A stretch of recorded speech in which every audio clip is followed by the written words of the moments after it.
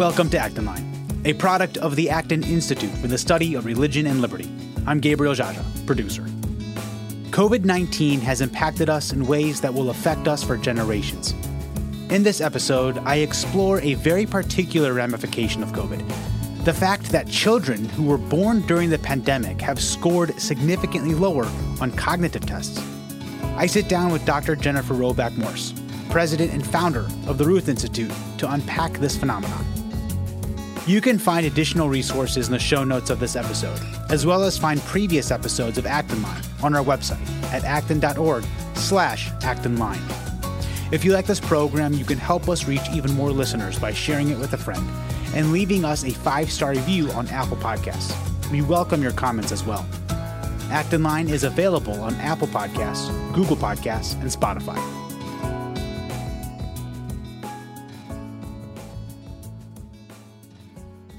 Joining me today is Dr. Jennifer Roback Morse. Dr. Morse is the founder of the Ruth Institute, a global nonprofit organization that defends the family at home and in the public square. She earned her PhD at the University of Rochester and taught economics at Yale and George Mason universities. She was the affiliate scholar here at the Acton Institute. Actually, she has known Father Sirico and Chris Marin well before the founding of the Institute and has been involved since its inception. Doctor, it's a pleasure to have you here. I wanted to have this conversation with you about this new data that claims that babies born in 2020 and 2021 have a significantly lower IQ scores than babies born pre-COVID. Now, these studies have shown that these IQ tests and these IQ scores have dropped 22 points from the average pre-COVID IQ scores, and that number is staggering. And so I want to ask you, starting the conversation off about stress, mental fatigue. So stress and fear of the unknown pertaining to COVID has had a serious impact on parents now a year and a half into our quote-unquote 2 weeks to flatten the curve, right? Also known as COVID lockdowns, restrictions, government abuse. Can you discuss how this stress negatively impacts children in their earlier years of development? Okay, so let's talk about this in a general way before we get to these specific studies. Okay, Gabriel, I mean, Sure. Because there have been a couple studies out there, which obviously are going to be preliminary, right? Because we just don't have enough time to look at the full impact on these kiddos. But in general, what we do know about child development is that the child's brain continues to develop after birth. So, if you think about how big the human brain is and how big a baby's skull is, it's not going to make it down the birth canal if the brain's fully developed before birth, right? So there's a whole significant process that takes place after birth.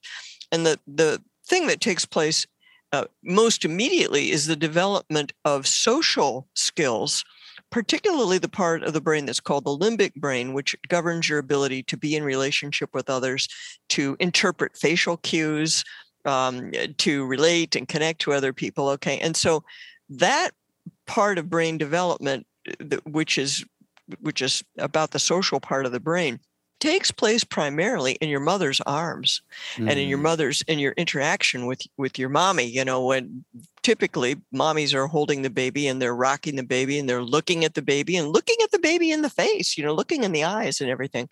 And so this whole topic became clear to me and to my husband because we, back in 1991, adopted a little boy from a Romanian orphanage. And we were very concerned about his development, both his psychological and his physiological development and everything else. And that whole era of Eastern European adoptees coming to America made it clear to child development people just how important those early months and years are in the baby's development, particularly this brain development aspect that I'm talking about, because what they found in Romania was a whole rooms full of children who were displaying autistic symptoms. And the researchers or the doctors, the pediatricians, the people who were over there concluded that there was a new thing or a newly discovered, newly identified thing which they called institutional autism. The thought being that, yes, many kids are born with autism, but it's also possible to create autistic symptoms if you don't have enough social interaction to allow the brain to develop that gives you normal human social interaction. So that's I would say, the core issue that we need to be concerned about. If children are not getting the kind of social interaction with their parents, with a specific loving caregiver, if that's not happening, the results can be absolutely dire. Which what we were tracking, my husband and I, what we were tracking was attachment disorder, which is generally not considered a brain development thing; it's generally considered a psychological thing. But it's similar to the autism in the sense that it is a defect in your social functioning, right? It's an aspect of being in relationship with others that just doesn't develop properly. And so therefore you got a kid who doesn't care about anybody, doesn't notice other people, maybe in extreme cases, and is extremely self-centered, right? Those are kind of the bad outcomes. Those are the disasters, the childhood development disasters that can happen if you don't have adequate connection between the parent and child in those early months and years. So it's the same symptoms of autism, but it's not. Is it still diagnosed as autism if it's not? Oh, yeah, they diagnose those kids as being autistic kids. Yeah. But the reason it had that additional label of institutional autism is because the theory was, and I think this is a correct theory, that because of adverse social conditions, adverse environmental conditions, these were children who were not born autistic. They need not have had those symptoms. Those symptoms were induced in them by not allowing the proper normal course of human development. That's the reason for that. So yeah, they absolutely got autistic labels put on them, though it's not clear whether the interventions should be the same or could have been the same. I confess I haven't followed all of this. The development of, I'm sure, is much more known now than there was 20 years ago when we were immersed in it. Sure. But absolutely, those kids would get the autistic label, and it made sense. Many of the patterns were similar, but not all of them were similar. But I think the main thing for responsible citizens to be aware of is just how vulnerable children really are, and how much children need the loving, consistent interaction with the parent in order to have their full development and full flourishing. Everybody needs to be concerned about that, whether you have your own kids or not. Absolutely. Because if this doesn't get done, if mommy's not there and daddy's not there and the child doesn't get raised, I can tell you from experience, trying to substitute after the fact is very uncertain, and not very reliable, and lots more expensive than just having mom and dad do what moms and dads naturally and normally do. So that's the background to this whole thing. And that's why I was concerned. I've from the beginning been very concerned about the impact on children of some of these COVID mitigation measures. And so that when the studies came out, and you called it to my attention, Gabriel, which I thank you for calling some of them. I was aware of some of them, but you had found some others. I think this definitely needs to be talked about. Let's talk about the IQ testing on infants, specifically the Fagan test of infant intelligence. Now, this is used for up to 12 months of age and uses facial recognition identification tests with these babies. And so the goal is to identify babies who are at risk for cognitive and developmental delays. So my question is this: what are your thoughts on these types of tests? I mean, is it adequate testing? How can we really understand the mental intelligence of an infant? Well, there are multiple aspects to it. Okay, a lot of times when we think about intelligence, we think about one number, IQ. Sure. But when you really start, and so I don't think anybody thinks that these kinds of tests you're doing with infants are the same thing exactly as standardized IQ tests, okay? Sure. But what they are getting at is different levels, different aspects of a child's development in their functioning, in their in different capacities. So this one test that you're talking about is facial recognition. Can the child, in effect, tell the difference between a picture of their mom and a picture of someone else? Can they? If they can't, you got a problem. Okay. And you can figure that out at 3 months, 6 months, 9 months. That a child should be able to recognize the difference between their mommy's face and somebody else's face. All right. So now if you put masks on everybody's face, and I'm not clear how many moms are nursing with masks over their faces. Okay. I don't know if anybody's being forced to do something like that. But in any case, if you've got everybody, if the child's going around seeing people all covered up all the time, what are they learning? Are they able to develop those discerning skills that they need to be developing? I don't think we know the answer to that question exactly, but that one study was attempting to look at that. That's interesting that you brought up nursing. When my wife is nursing our daughter, her eyes are locked on my wife's face. No kidding. There's no distractions. It's incredible to see. Yes, a lot of your listeners are Catholic, so I want you to think about Hail, Holy Queen, Mother Mercy, thine eyes of mercy towards us. Okay, that prayer is calling attention to the eyes of a mother towards the child. All right, so this is this connection, the eye contact between a mommy and a baby, and the heart contact between the mommy and the baby. This is deep. Okay, this is primal stuff. Oh, yeah. And I don't care. All you science guys who think you're so smart, stop it. Just stop it, okay? This is hardcore, hardwired stuff in the human condition, So what you're seeing there with your bride and your baby, that's 100% normal, right? And wow. And natural and instinctive, and that is where your daughter's brain is developing. Sure. That lock on that you're talking about, that she's making the connection, that little baby, well before she's got any language. She's making the connection between a person, a particular person, love, sweet food in her mouth, and her life and her existence, right? She's making all that connection. And that is part of what it means to be human, right? To be a social being, for us as humans to be social, to look at another person and think, this is a life-giving being. This person is not a threat to me. This is not a person going to kill me with their germs, right? So there's something very deep that goes on in that nursing moment. And we now know, which I did not know when I first wrote Love and Economics, we now know that the brain is developing. That is where that development of the limbic brain is taking place, right in that process, as part of it, part of the whole mysterious organic package. Sure. The brain is also developing, and the child is learning facial recognition skills and interpreting faces. Right? Is this an angry face? Is this a sad face? Is this a happy face? They're learning all of that stuff, and their brain is being wired, you could say.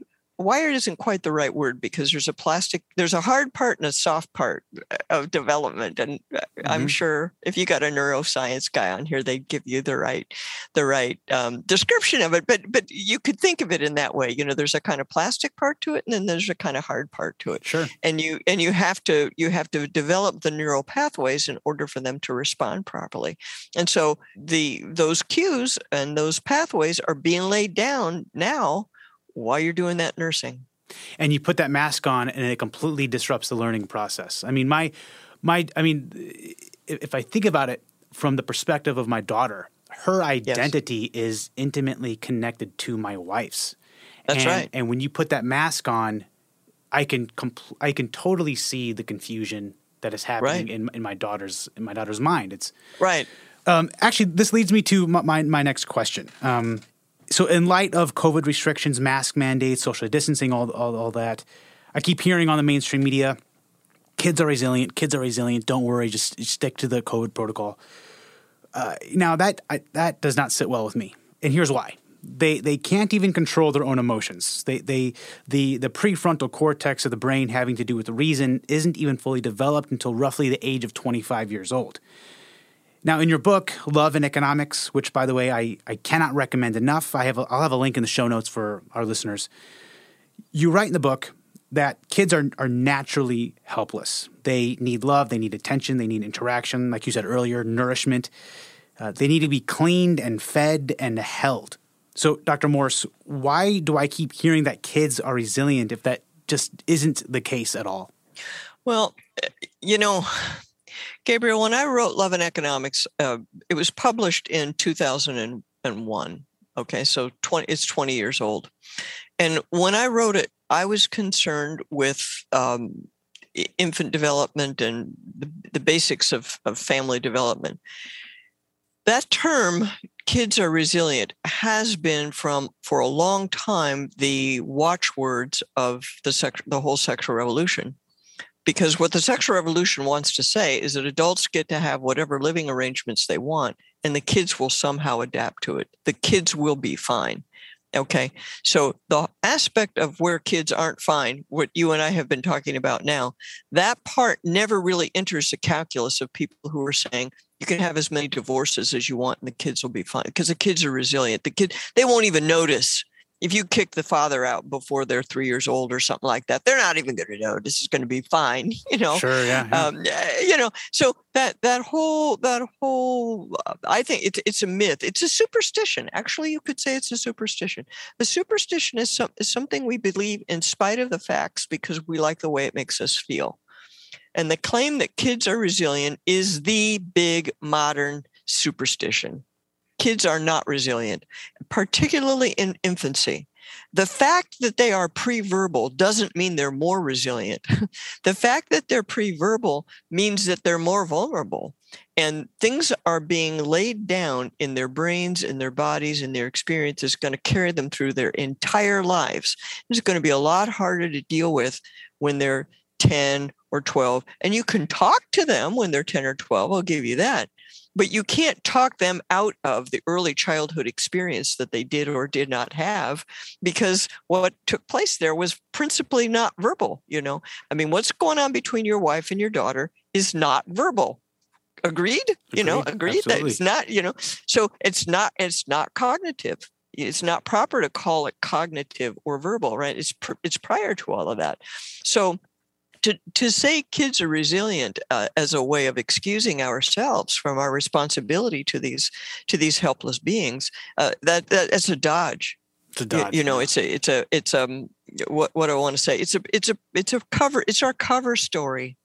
That's what we say to make ourselves feel better about what we're doing. But it's not true. The kids aren't resilient from divorce. Kids aren't resilient to parent absence. Kids aren't resilient to their parents changing sex partners, getting a new boyfriend or a new girlfriend or something like that. Kids are every one of those things that supposedly they're so resilient to. It has a lasting impact on them, every single one. And so this much earlier stuff that these studies have been calling attention to, or trying to get a handle on, that's even more profound, I think. And I think we should emphasize, Gabriel, that the studies, at least the studies I've seen, these people are being really cautious. They're not making sweeping conclusions and saying, oh, by golly, we know what's going on here. They're admitting, we don't know what's going on here, but we got some big red flags. We have no right to be cavalier about red flags that are this big. I'm a grown man, and I don't even think I'm resilient. Well, and that's one of the ironies of the whole thing is that adults are thought to be so vulnerable and perishable and not resilient, that our happiness depends on doing exactly what we want. And if we don't get exactly what we want, oh my gosh, we're not going to flourish. It's going to be awful for us. But the little kids, they're totally resilient. Nothing bothers them. They'll be completely fine. I'm like, come on, adults should be protecting children, not the other way around. Absolutely. So regarding the IQ drop in babies, there's this lead researcher, Sean Dione, who is a professor of pediatrics at Brown University. And he says this this brief quote regarding the 22-point drop. Yes. He says this: "It's not subtle by any stretch. You don't typically see things like that outside of major cognitive disorders. Parents are stressed and frazzled. That interaction the child would normally get has decreased substantially. The ability to course correct becomes smaller the older that child gets." I think that what he said was profound, especially when he says that the ability to course correct is that timeline is very finite. Right. He also compares this to studies that were done to orphans in Romania. And I know that you touched on this earlier. Can you discuss this in light of your own experiences? What did he exactly say about the Romanian kids? Yeah, in the BMJ article, and I'm going to add a link to the show notes, he was just comparing the development and cognitive decline to these children born in the COVID era to the children in Romania. And he is seeing that this connection is very close. Wow. Well, I think it is. We should say that the BMJ article that you're talking about, they're very cautious about drawing conclusions about exactly why we're seeing what we're seeing. They actually had a measure of parental stress, and so they measured mother's stress. And that turned out not to matter in their particular sample. Now, why is that? I don't know why that is exactly. One hypothesis is that the mothers who were willing to come to the clinic to get tested were probably the least stressed people out there. The people who were really scared or really freaked out or whatever might have been staying home and not coming in. But they don't really know. So we don't really know why these, in that particular study, they're not making strong causal claims. But as a pediatrician, he's looking at that and just, his mind's exploding, kind of like mine.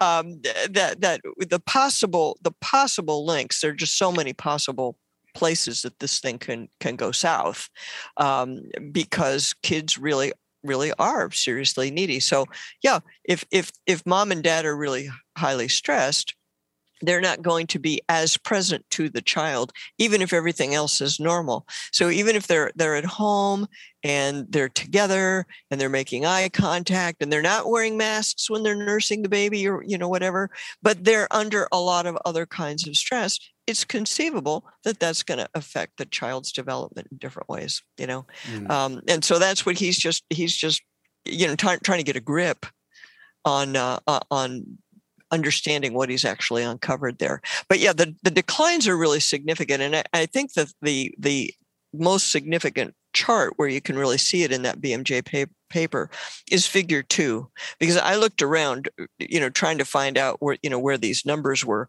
And on figure 2, they've got the early learning composite, the verbal development quotient, the nonverbal development quotient. And that nonverbal development quotient drops by about 25 points, and the verbal development quotient drops by, that's the one that's like 30 points.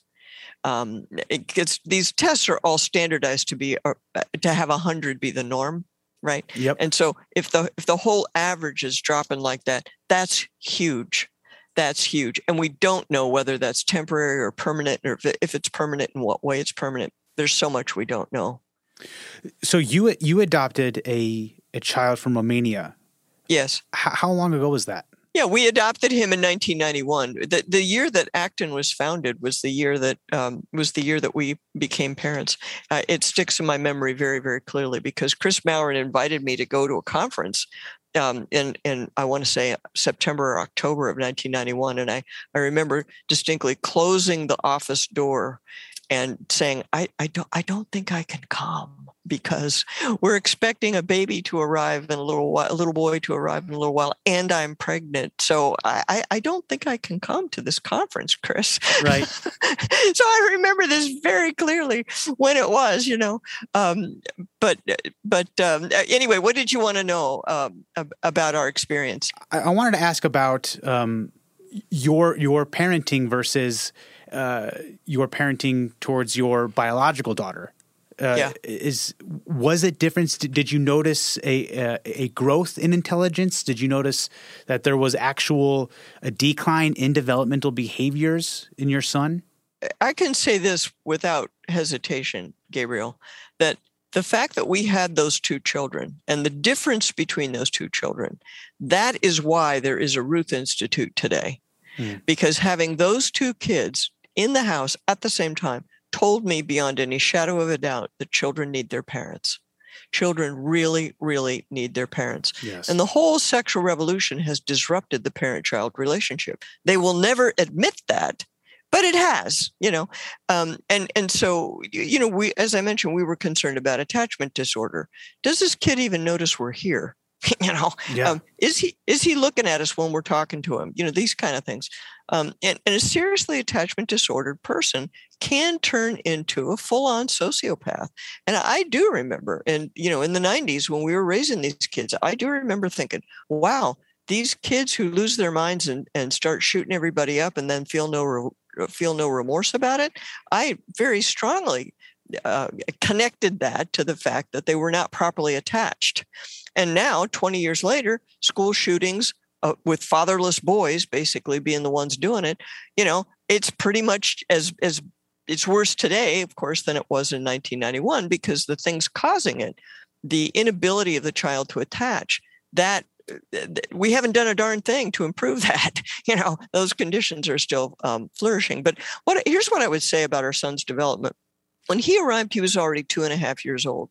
There were a certain set of things that most kids can do when they're 2.5 years old that he couldn't do. And he tested pretty well for IQ. Nobody ever told us that he was unintelligent or anything like that. And he is intelligent. There's no doubt about that. But his verbal development, his language development, those types of things were seriously impaired and took a lot of intervention to make it work. Whereas our daughter, her development was just kind of coming along naturally and normally. And so we're kind of watching this happen where, we do these normal things and she responds normally. We do other things, do the same kind of things with our boy. And he's like baffled, he just doesn't know what's going on, doesn't know how to respond and stuff like that. But as things turned out, they have both turned out to be just fine. But the point is not that every child of divorced parents or single parents or something is going to turn out to be like a Romanian orphanage or orphan or a sociopath or something.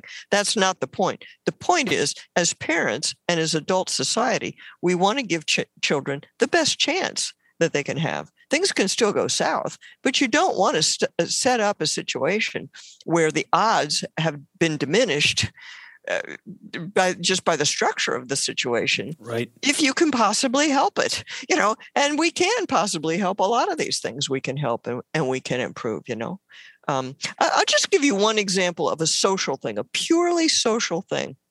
How old is your baby? Do you mind if I ask? Sure, she's 8 months. She's 8 months. Okay. Do you play peekaboo with her yet? Yes, all the time. Okay, all the time. Well, we had one of the, we were kind of surrounded by child development specialists and stuff who were coaching us, telling us what to do and stuff. And one of them told us that peekaboo is a significant developmental task in the following sense.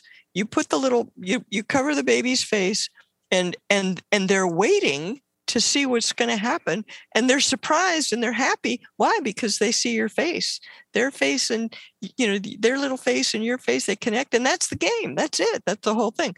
And it takes a while for kids to be able to do that. So, sure enough, my husband's doing that with our daughter. And, she's tossing you put the little blankie over their face and she tosses it off and it's all fun.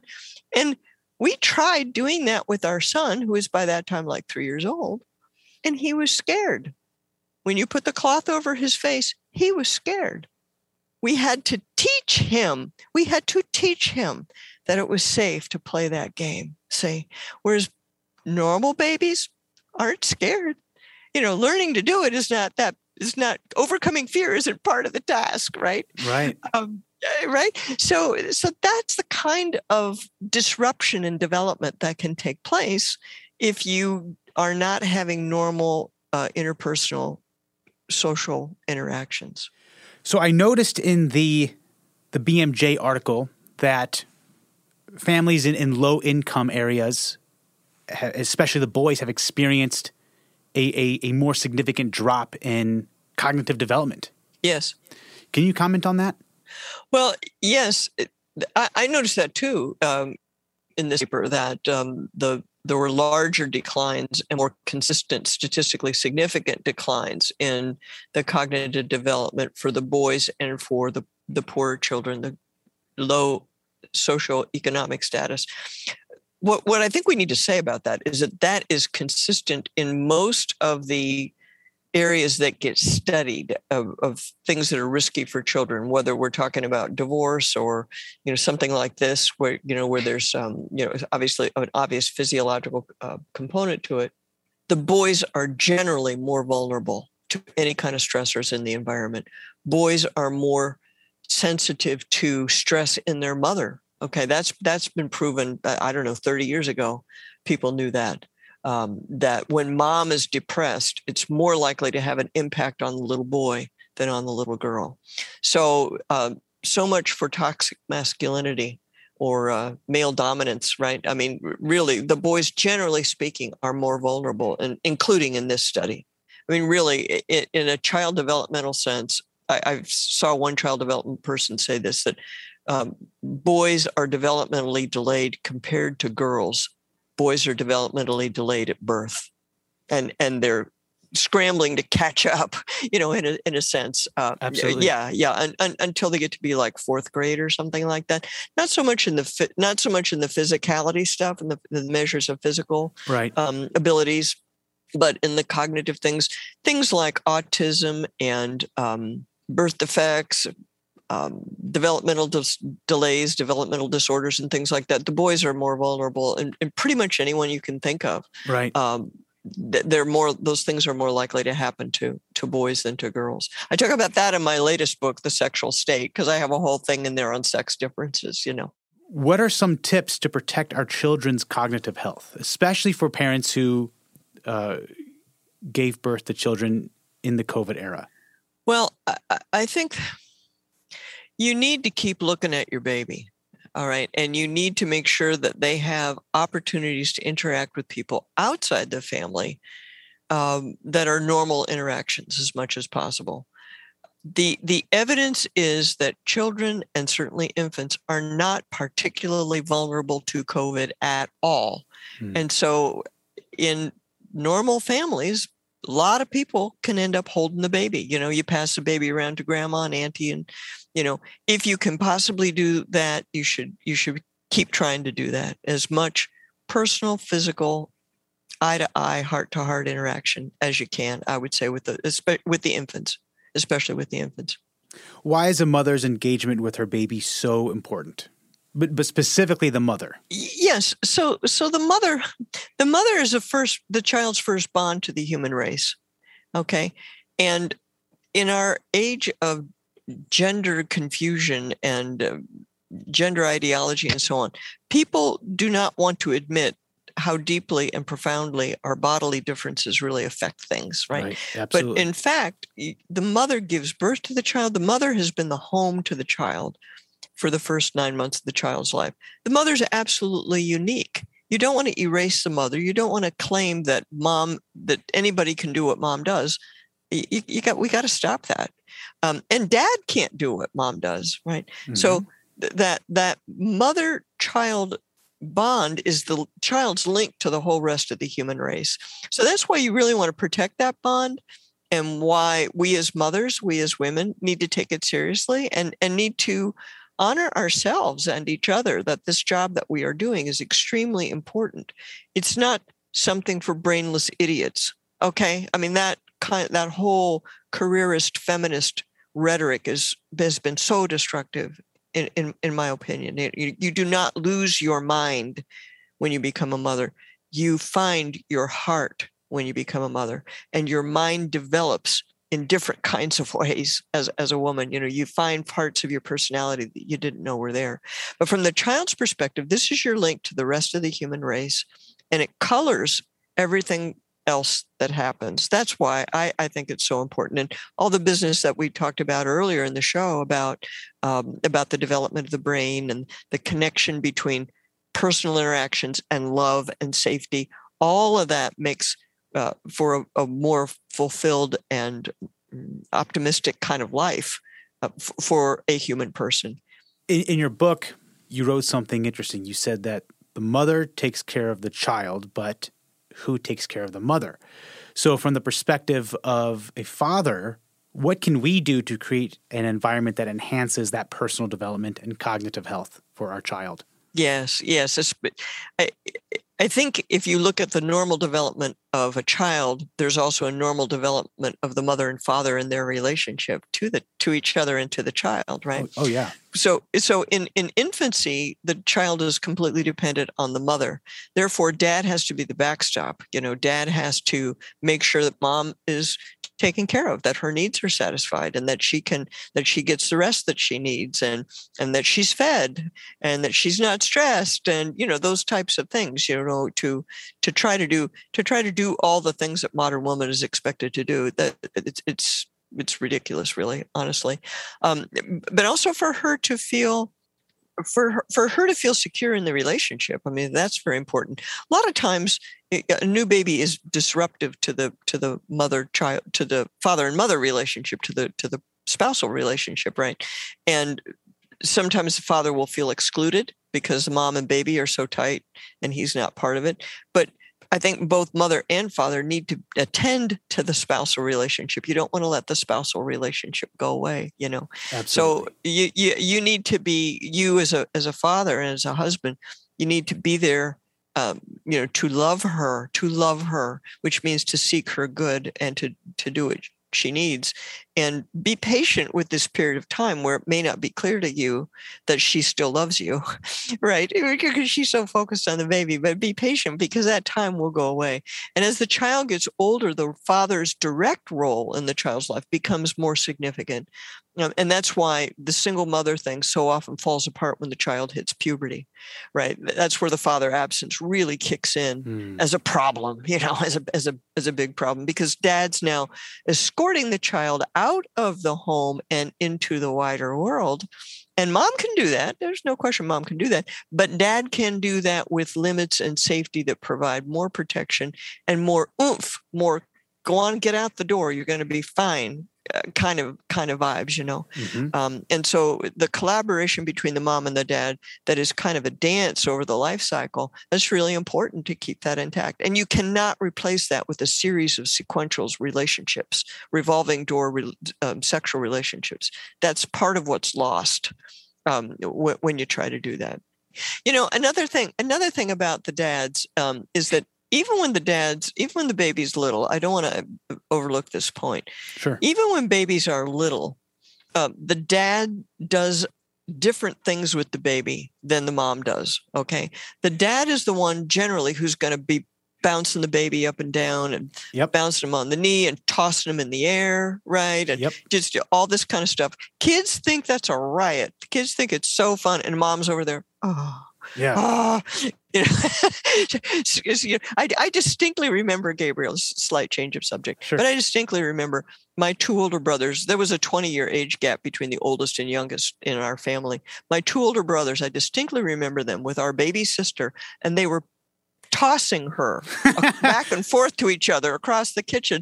And all of us younger kids, we all thought that was hilarious. The baby's laughing like crazy and, everything's great. And my poor mother is there like, oh my gosh, my child's going to die, kind of a thing. So I just want to mention that aspect of what dads do is really important. We found out that spinning the child and throwing them around and just all that kind of physicality that dads do, it actually helps develop the verbal skills of the child.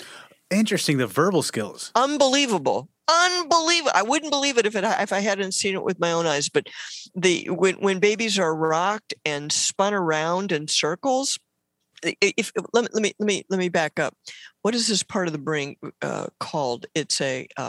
It's part of the nervous system. It's part of the central nervous system. And when children have language delays, toddlers have language delays, it isn't unusual for the speech therapist to put them into some kind of little swing or spinner and spin them around for, 5 minutes or something, and then start the lesson. And after that, they learn better because it's vestibular. That's what it's called, the vestibular nervous system. When that's been stimulated like that, the children's receptivity to learning language increases. Now, who would have ever guessed a thing like that? But there you go. So dads, that's all part of your job. Who knew? But that's part of your job.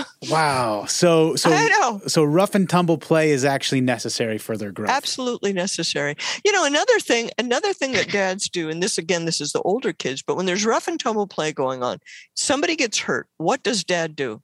When somebody gets hurt, the game stops and the perpetrator is set aside and you don't get to play anymore. But even that, Gabriel, look what we're saying. We're saying that dad's interaction with the children in that setting is what teaches them the limits of self-defense. You don't just go smashing people because they smashed you. Maybe there's a time for that, but you have to be taught what that is, right?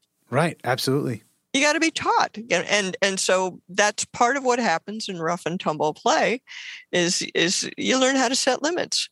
And for a child to see their daddy's the most powerful person in the world. In their little world, right? Sure. Daddy's the biggest, strongest, most powerful guy ever, to them. Mm-hmm. And so to see dad manage his strength, to see dad manage his anger, to see dad channel his anger into some places and suppress it in other places, that's very valuable. That's, one of those non-cognitive, non-verbal things that you can't fully articulate everything that's going on. But if you don't witness that, if you're not a participant in it while it's going on, you're losing something very big. This is mind-blowing stuff. I didn't realize that, because here's the thing. I rough and tumble with my daughter all the time. I throw her in the air. She loves it. My wife gets nervous. It's hilarious. I didn't know that it's actually necessary for her cognitive growth. I mean, that is right. It's fun for me because I'm just having fun. I just want her to laugh, and right. It's great. But you see, that's to say that. Let me say this to all of our Acton followers here. Okay, all of us across the religious spectrum of people who follow Acton, I'm sure everybody agrees with this, that the human person was meant for love. Right. God created every single one of us as an act of love for us, and he wants us to love. That's who we are as persons. That's what it means to be a person. And the fact that you find it fun to do something that is beneficial to your daughter, that's hardwired into you. I wonder who hardwired that into you, Gabriel. Our creator created us in such a way that it would be pleasurable for us to give of ourselves in these ways. I think it's very beautiful. Atheism has nothing to offer that's anywhere comparable in power to that experience that you just described of playing with your little daughter on the bed. Evolution can't compete with that. The evolutionary mechanism, that's like child's play. Sure. That's like comparing a pile of Tinker toys to the Empire State Building or something. It's ridiculous. Dr. Morse is the founder of the Ruth Institute, a global nonprofit organization that defends the family at home and in the public square. Dr. Morse, thank you for joining me today. I'm very glad to do it. Anytime, Gabriel.